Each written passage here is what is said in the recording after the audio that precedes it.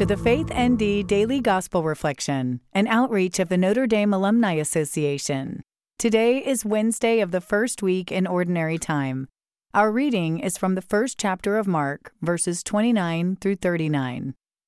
On leaving the synagogue, Jesus entered the house of Simon and Andrew with James and John. Simon's mother-in-law lay sick with a fever. They immediately told him about her. He approached, grasped her hand, and helped her up.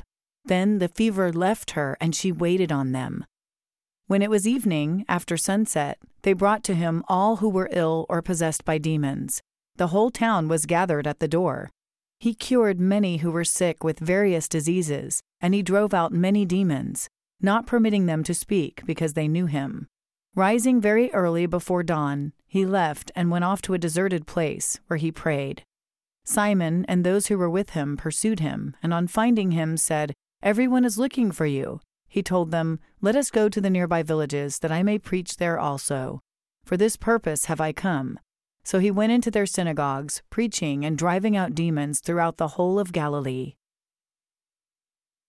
Today's reflection is written by Jessica McManus Warnell, Rex and Alice A. Martin Faculty Director for the Notre Dame Deloitte Center for Ethical Leadership. As I write this reflection, I'm in my office with a photo of my late mother, Linda DeChico, on my desk. She passed away from ovarian cancer this spring. Like Simon's mother-in-law in today's gospel, the first thing my mom would do is feed us, even during years of chemotherapy and the pain of her illness. In the months leading to her passing, she continued to feed and nurture her children and her grandchildren. She would say that an Italian mother can no more stop feeding her family than she can stop loving them. This gospel passage is vivid and animated. Jesus travels alongside his disciples, ministering to the sick and troubled throughout the whole of Galilee.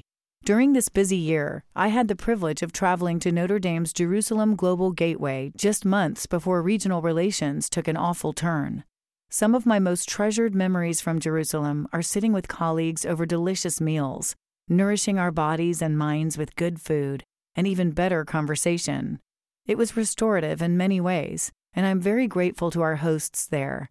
My heart breaks for everyone in the area working so hard for peace.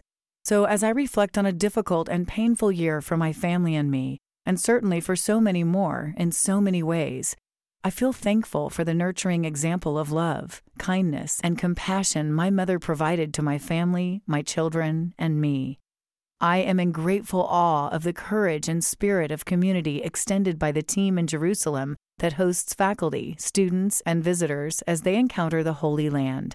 This is the type of sustenance that keeps all of us moving forward. Amid struggles, Jesus urges us to follow his example of getting to work and caring for one another. Let us go on to the nearby villages, that I may preach there also. For this purpose have I come. Today's prayer is written by Reverend Herbert Yost, CSC. Lord, in healing Simon's mother-in-law, you restored his family. We need you to restore health to our family and friends and to us. Please guide us to do all we can to bring healing and comfort to our minds, bodies, and those we love. Remove our anxiety and give us that peace and hope that surpasses human understanding. Amen. Thank you for listening to today's reflection. We invite you to subscribe and share our content with others.